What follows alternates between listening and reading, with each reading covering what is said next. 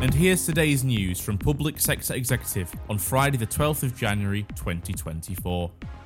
Mayor of London Sadiq Khan has called on the government to form a closer relationship with the European Union. This comes after a report has outlined how the capital's economy has shrunk by more than £30 billion following Brexit.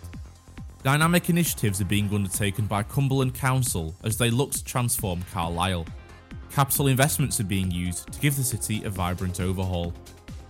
A joint project between the Welsh Government and the UK High Value Manufacturing Catapult is to help push innovation. Local manufacturing industries are being supported through £1.5 million of investment as they look to access world-class research and development. And that's the latest. Don't forget to like and subscribe to make sure you receive every new bulletin, and check out our website publicsectorexecutive.com.